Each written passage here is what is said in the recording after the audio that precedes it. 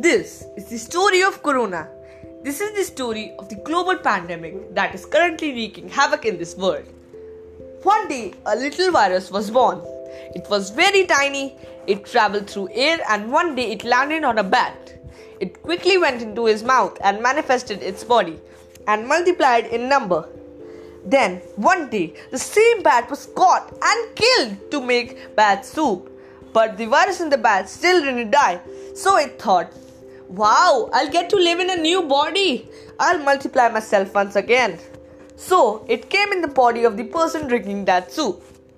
And he soon became sick. But by the time the virus got into notice, it was already too late, as the person had infected other people too.